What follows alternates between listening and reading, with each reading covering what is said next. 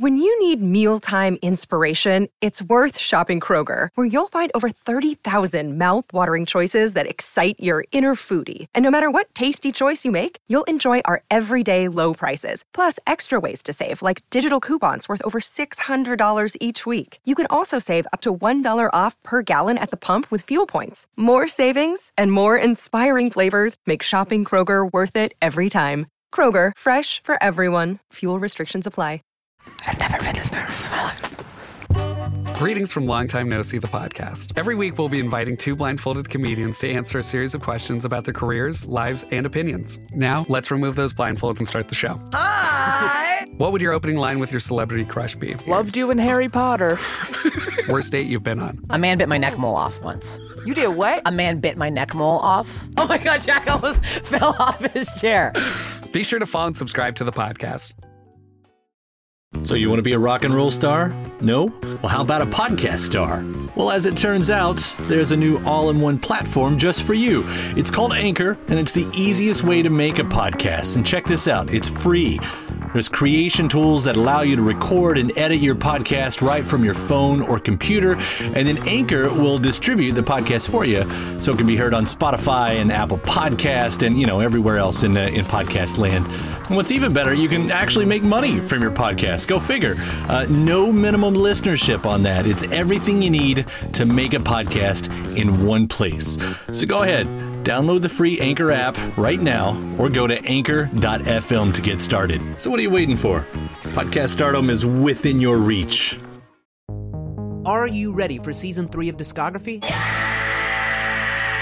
We're jumping into the deep end of The Who. Not only will we go through every Studio Who album in great detail, but their story is often told between albums, so we'll be touching on non-album singles, the solo works of Keith Moon, John Entwistle, Roger Daltrey, and Pete Townsend, and some of the events that would make a record begin as a concept and land as something that would universally change the world. Discography returns to Consequence Podcast Network in January of 2019. Until then, be lucky.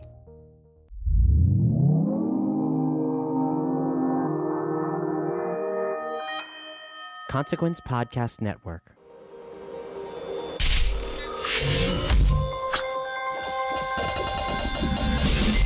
Hey, welcome to another edition of Kyle Meredith With. It's an audio interview series presented by WFPK Independent Louisville at WFPK.org, Consequence of Sound, and the Consequence Podcast Network.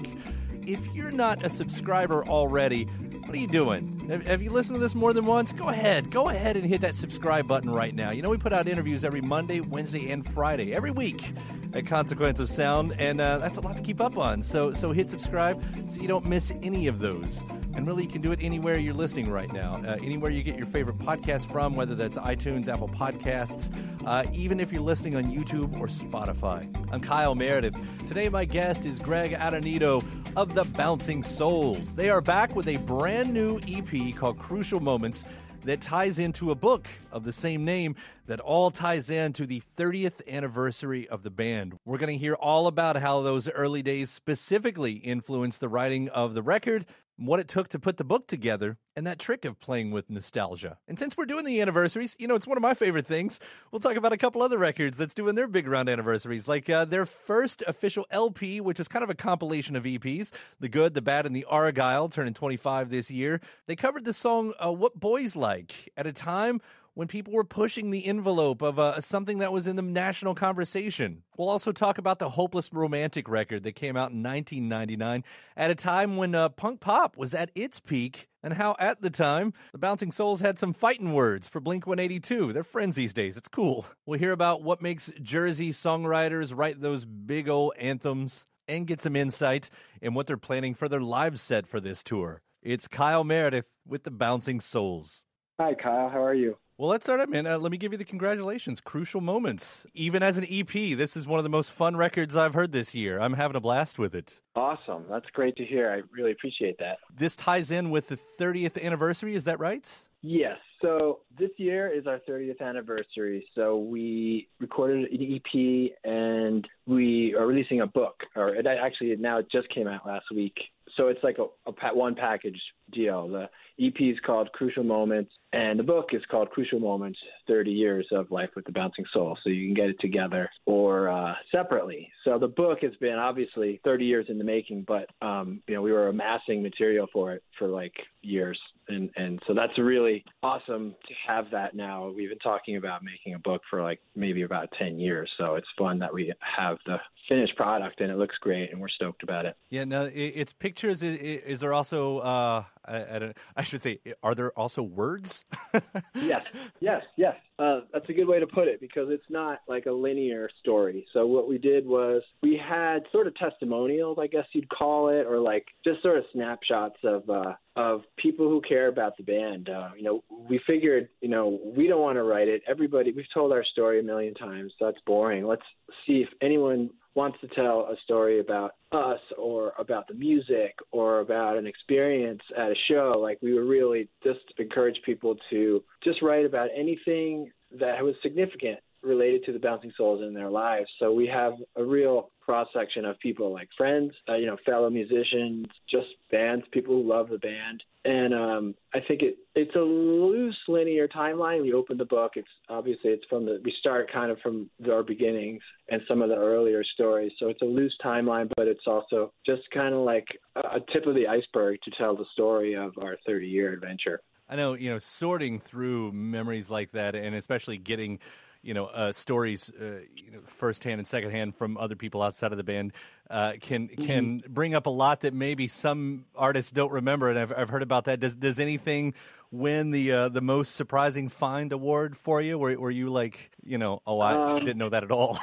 Yeah, there was mostly photos. Like, we would get photos started collecting all this stuff. And I guess one of the most interesting stories is about a good bud of ours who we went to high school with, and he sort of like was probably our first roadie, like that kind of good friend who was always there supporting us. He was there at our first gig. We played a Battle of the Bands at this like high school next to the high school we went, right? So he remembered, this was just a couple of years ago, he was like, there was a guy there that was taking photos. And he like did this crazy Sherlock Holmes thing, found this guy who's living in Texas, right? I don't know how he did it, but he like got, he knew some people at the school that he went to and like talked to them. Finally, it's like, oh yeah, someone was like, that's this guy. This is his name. Found him. Finally gets his contact info, reaches out to him, and he's like, hey, are you the guy you took, photos of the Bouncing Souls at this Battle of the Bands in 1989? And this is the funny part. So the guy's like, yeah, it's me. And he's like, oh, great. I'm with Chris McGowan. I want to like do this retrospective thing, get the photos and make prints. And the guy's like, oh, okay. And then he's like, negotiates like a price with them. And he's like, really, man, you're going to make me pay you for these? He's like, not even a photographer, Yeah. I mean, it is insane, one, that you could track someone down like that.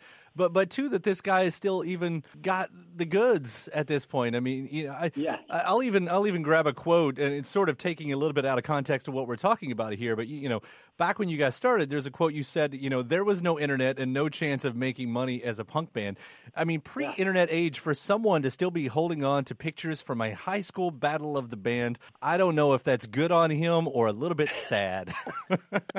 Yeah, a strange character, no doubt. Yeah, but lucky us anyway. So good on him in that respect, right there. But so okay, I'll take that in. That does tie into the EP. The book being something that you haven't done before, but the music, obviously, firsthand at this point with this Crucial Moments. What's the challenge here? Because in a sense, you are talking about the past, but do you give in to the nostalgia? Or is there a challenge to try to tell that story, in a different way from the present? Well, it's a good question because we've been doing this for a long ass time. So we've already faced I faced the idea of reinventing us or just doing what we do over and over like 10, 15 years ago was when we first started facing. So now I feel like the short answer, I guess, is to say we've been doing this for so long and we've been having more fun doing it now that we sort of don't even care anymore. That's a good answer. I guess if that makes sense. It's like we don't care if it's really telling the story we need to tell. We don't know what story that is. We don't care if it's too nostalgic or not too nostalgic or not. And I think that's why it works because we've probably written like 15 songs about music. It's like, really? You're gonna make music about music? And how many times can you do that? So all this stuff we've kind of like faced off with already, like many different ways. So we just got in a room together and like had a good time. Like we always were able to do now. And what is the biggest miracle is that we still like each other. That's true. That's absolutely true for any band. But, when you're writing, whatever you're writing about, to have something that I guess could be lyrically directed, I mean, it must be nice not to have a completely blank piece of paper, as to what you're going to talk about. No, it is. Yeah, so to be more specific, like Pete, the guitar player, he, the one came up with the original idea for the song Crucial Moments, which he was inspired. A good friend of ours passed away suddenly, and there was he's a musician, and Dave Franklin from the band Vision, and there was a big show kind of in honor of him, and then soon after he was inspired to write about it. So that was the birthing of it. So with the Bouncing Souls, it's always a collaboration, but there's like a primary songwriter usually, or a primary idea that someone brings in, and we put it in that pot and it gets stirred around with everybody. So that was what happened. And so we pushed it beyond this sort of homage to Dave as a friend and a musician to a bigger thing. Like it's about the moments. Originally it was about moments we shared with Dave. So that was originally the song that Pete wrote. But, if you can take it to a bigger place and make it more accessible, but still it being about Dave, or that idea being where it was born from, that was sort of the goal. So yes, you have an idea but no one planned. We didn't know later on, like, oh, that works as the entire title for the 30-year project. Like we didn't even think about that, so that didn't come till way later. So it's like a puzzle piecing, I think, creating. And so there's a little intention. You're right. There's got to be a little bit of an intention. There's not a complete blank piece of paper, but it's also a lot of just stabbing in the dark, Well, you go on to what is it? I think it's the next track on there, right? 1989, which, definitely puts the timestamp there. That's the year we're talking about as the beginning. Yet, when you look back at the Hopeless Romantic record had the 87 song on there too. So is this a sequel? We were joking about that, yeah. Yeah, well, we were joking about that. Now we have to write in 1988. I think someone said that. Just to make it sequential, So, no, that probably was the most very intentional song. So, again, Pete had the original idea. He was like, he really came in with like a full concept, which is not something that normally happens to us. But he was like, I got this kind of an idea, guys. I don't think I'm really self-conscious. He was self-conscious about it. He's like, I want to try to write a song in the style, that music of what we wrote back then in the late 80s and early 90s. And man, we struggled. Like the original first versions of that, I was like rapping kind of like I did like back then, and this is horrible. We're gonna play white guy reggae. Like this is just everything that we don't like about music. And somehow the most self-conscious song became one of our favorite ones. It somehow along the way there was magical dust sprinkled on it at some point, and we all got really stoked about it. And I think it could be maybe the band favorite of the record.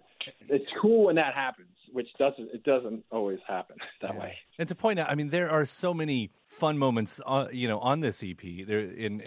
And again, it's almost surprising that it's an EP because I feel like I take such a journey, and and maybe that doesn't even matter how many songs are on it, as long as you're having a good time. So I should probably get away from that part of it all. But there are so many big moments. And when I look back at this record, at any of your records, and you find those huge soaring moments, and I don't know, what was it about Jersey that made songwriters write anthems? Because there's something about the musicians in that state. You all write these amazing anthems. Yeah, this is another sort of question I've thrown around and tried to answer, and it's definitely because it's a thing, and appreciate you for like noticing it. I don't really know the answer. It's my initial answer. I can stab at it, but yeah, like there's a sing-along thing. I don't know if it's an East Coast thing, and we were also very attracted to like the English style sing-along, like the oi punk and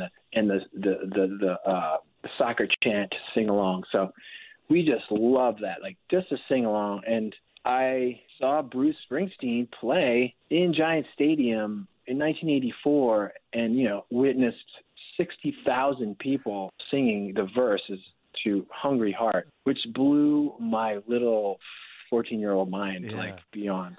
Like I never had I experienced anything like, and still to this day, the song started and he just drops out for the verse, and 60,000 people sing the verse.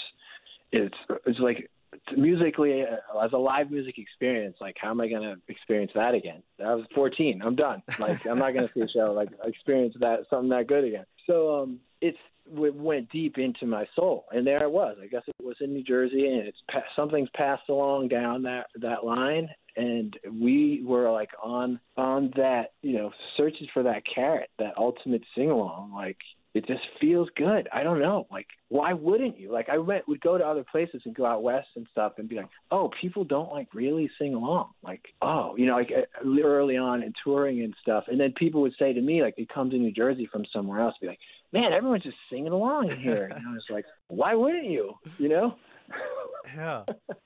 I'm sure it is an unfair question, to a certain point, because a state is an imaginary drawn line around a big piece of land. Yeah, I'm sure you could say similar things about Kentucky, like, oh, why do you all do this or something? But sure. Something about those musicians, it definitely stands out as a characteristic, for such a small area, I guess. Yeah, it's again, I really don't have an answer for you. Yeah. I guess maybe that's why if I did, it probably wouldn't be good. It wouldn't be special anymore. All right, I'll take that. That's fair, completely fair.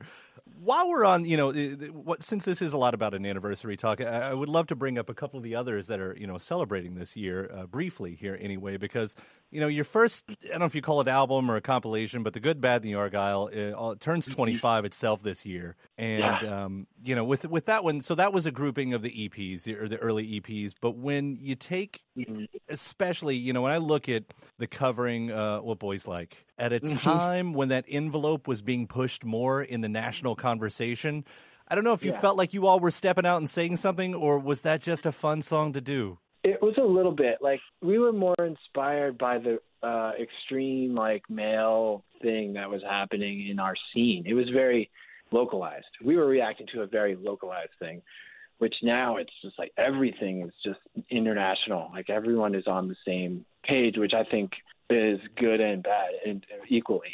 So we were just responding, like, and again, like, it wasn't everything we did back then wasn't very thought out at all, but it was just like, we didn't want to fit into certain things. Like, we didn't want to be a band that only like a punk band or a hardcore band that like only guys went to their shows, which was a big deal back then. Like, you don't even think about it now, but we were like, if girls aren't at our shows, something's not right. We're not doing something right. So that was probably an idea that came up. We needed a song. We're like, this is just so off the wall, and let's just do it and sort of react against some part of the scene that we were in that was very male dominated.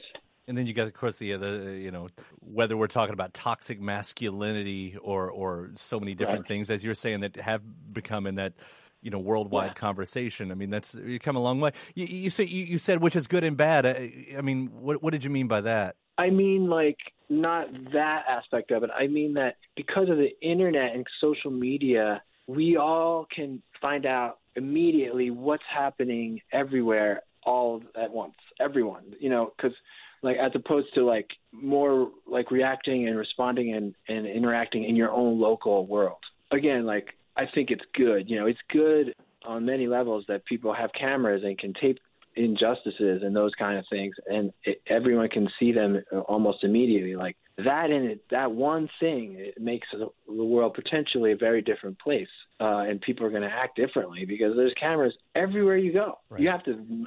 I live out in the mountains, and I'm like assuming that there's cameras everywhere. I'm not paranoid about it.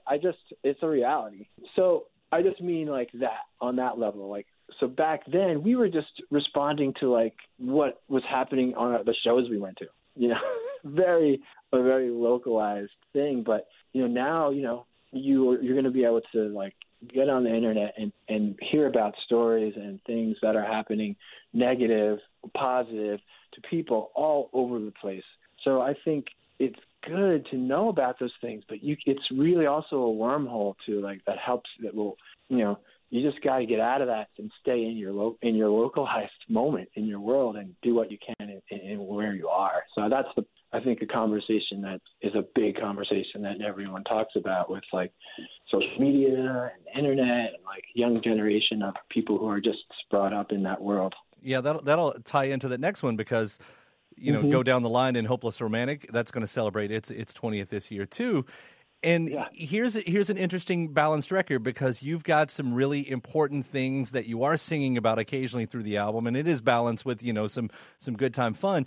But I don't know how you feel about the genre title, but, you know, pop punk was having a big moment right now, and people were listening. But it feels like to me that it was a lot of people wanting to hear that party music. And did it ever feel like it was hard to get that message out when you wanted to? When, you know, I don't know, Blink-182 is running naked down the sidewalk. Yeah, I think we definitely felt a little bit of a burn from like the Blink-182, and we're friends with those guys. Like Tom has a Bouncing Souls tattoo, like, so we came before them, and they were fans to some extent, and then they blew up, and then we were just like, they were so lowest common denominator on stage, you know, we're just like, wow, really? They're just like the girls, like the topless girls and the bras, and like, just like, wow, you're just like, you know, because back then in the 90s, man, the political correctness of punk was like extreme, you know, and so we were trying to navigate our way through that, and that they just were just like, oh, not carrying any of that torch from punk at all, like some sort of just a little integrity. We were like, back then, we were definitely bad-mouthing those guys and being like, that sucks. And, of course, because, you know, we're like, all right, that's part of why they're so big. You know, like, lowest common denominator, you know, by reputation, it makes it in some way to the mainstream. Some part of it, that's part of the reason why. And whether you like it or not, again, these are all just theories that we went with, you know. And would that change your trajectory as what you wrote about and how you wrote, you know, after kind of seeing that reaction from fans? No, I mean, you play a game for sure, like especially back then. Like first record you ever did, you had no idea, you have no fans, there's no pressure, it's free. You're the freest you're ever going to be. Then you get out on the road, you play a bunch of songs, people like this song, they don't like that song. Suddenly all that's in your brain. You're just like, okay, I can't get this out of my brain now. They like this song. They don't like that song. Suddenly, you cannot block that away from your songwriting process. So, yes, again, we always referenced the stuff that we felt we liked. So what bands do I like? I like bands that make me feel good. I like going to a show and feeling like something liberating, you know, free my spirit, you know, like whether it's rock or whatever the music style is. I need someone who is really coming from somewhere that's just them, you know? So it doesn't really matter what they're singing about. I mean, some sort of truth, you know, like it doesn't have to be political truth. It can be a political truth. It can be personal truth. It can be any truth that feels like it's real. It's like something deep then is exchanged in a human way that we can share. So we were all about exploring all those things, like, and trying to find those in ourselves. So it was always a personal journey, and I think that was our success. So all three of us, or four of us, and all the guys that have been in the band, it's about trying to relate some real personal thing.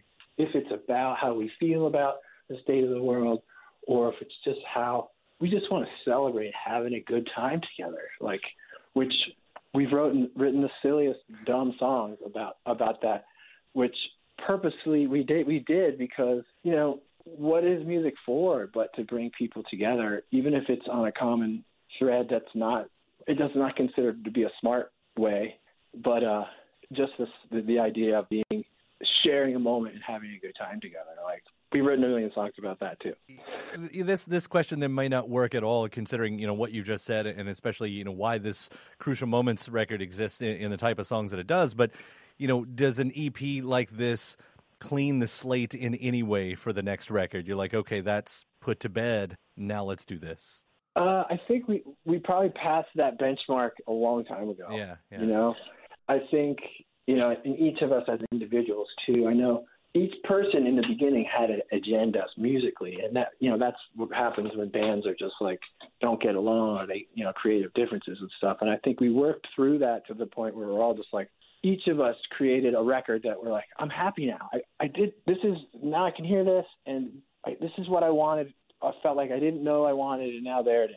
So we passed that a long time ago, and that's why we enjoy making music more now, because there's no agendas, and to be in a group of creators where there's no agenda is also not a very common scenario. Right. I mean, to hear a band that's comfortable in their skin.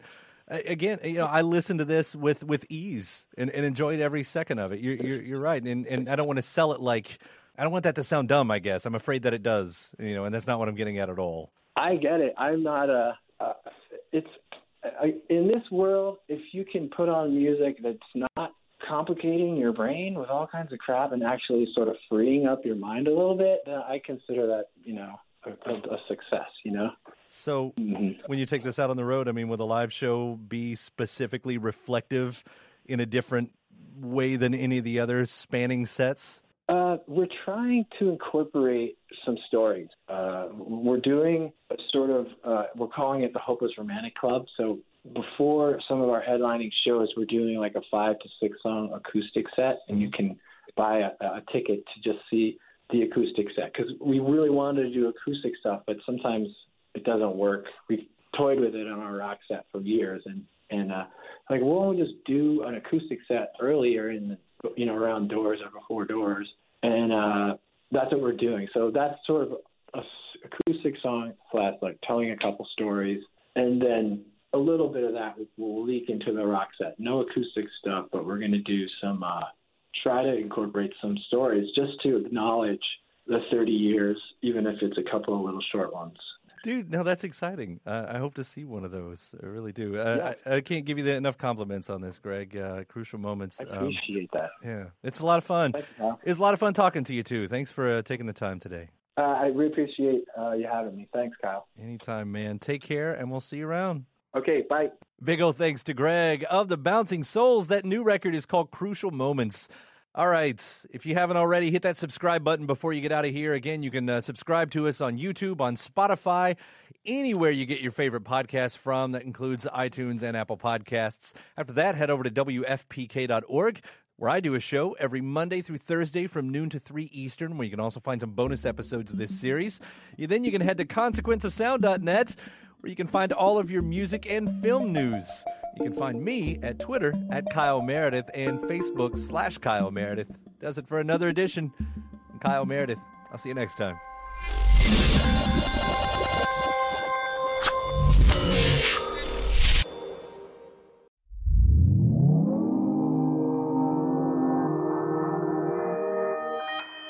Consequence Podcast Network.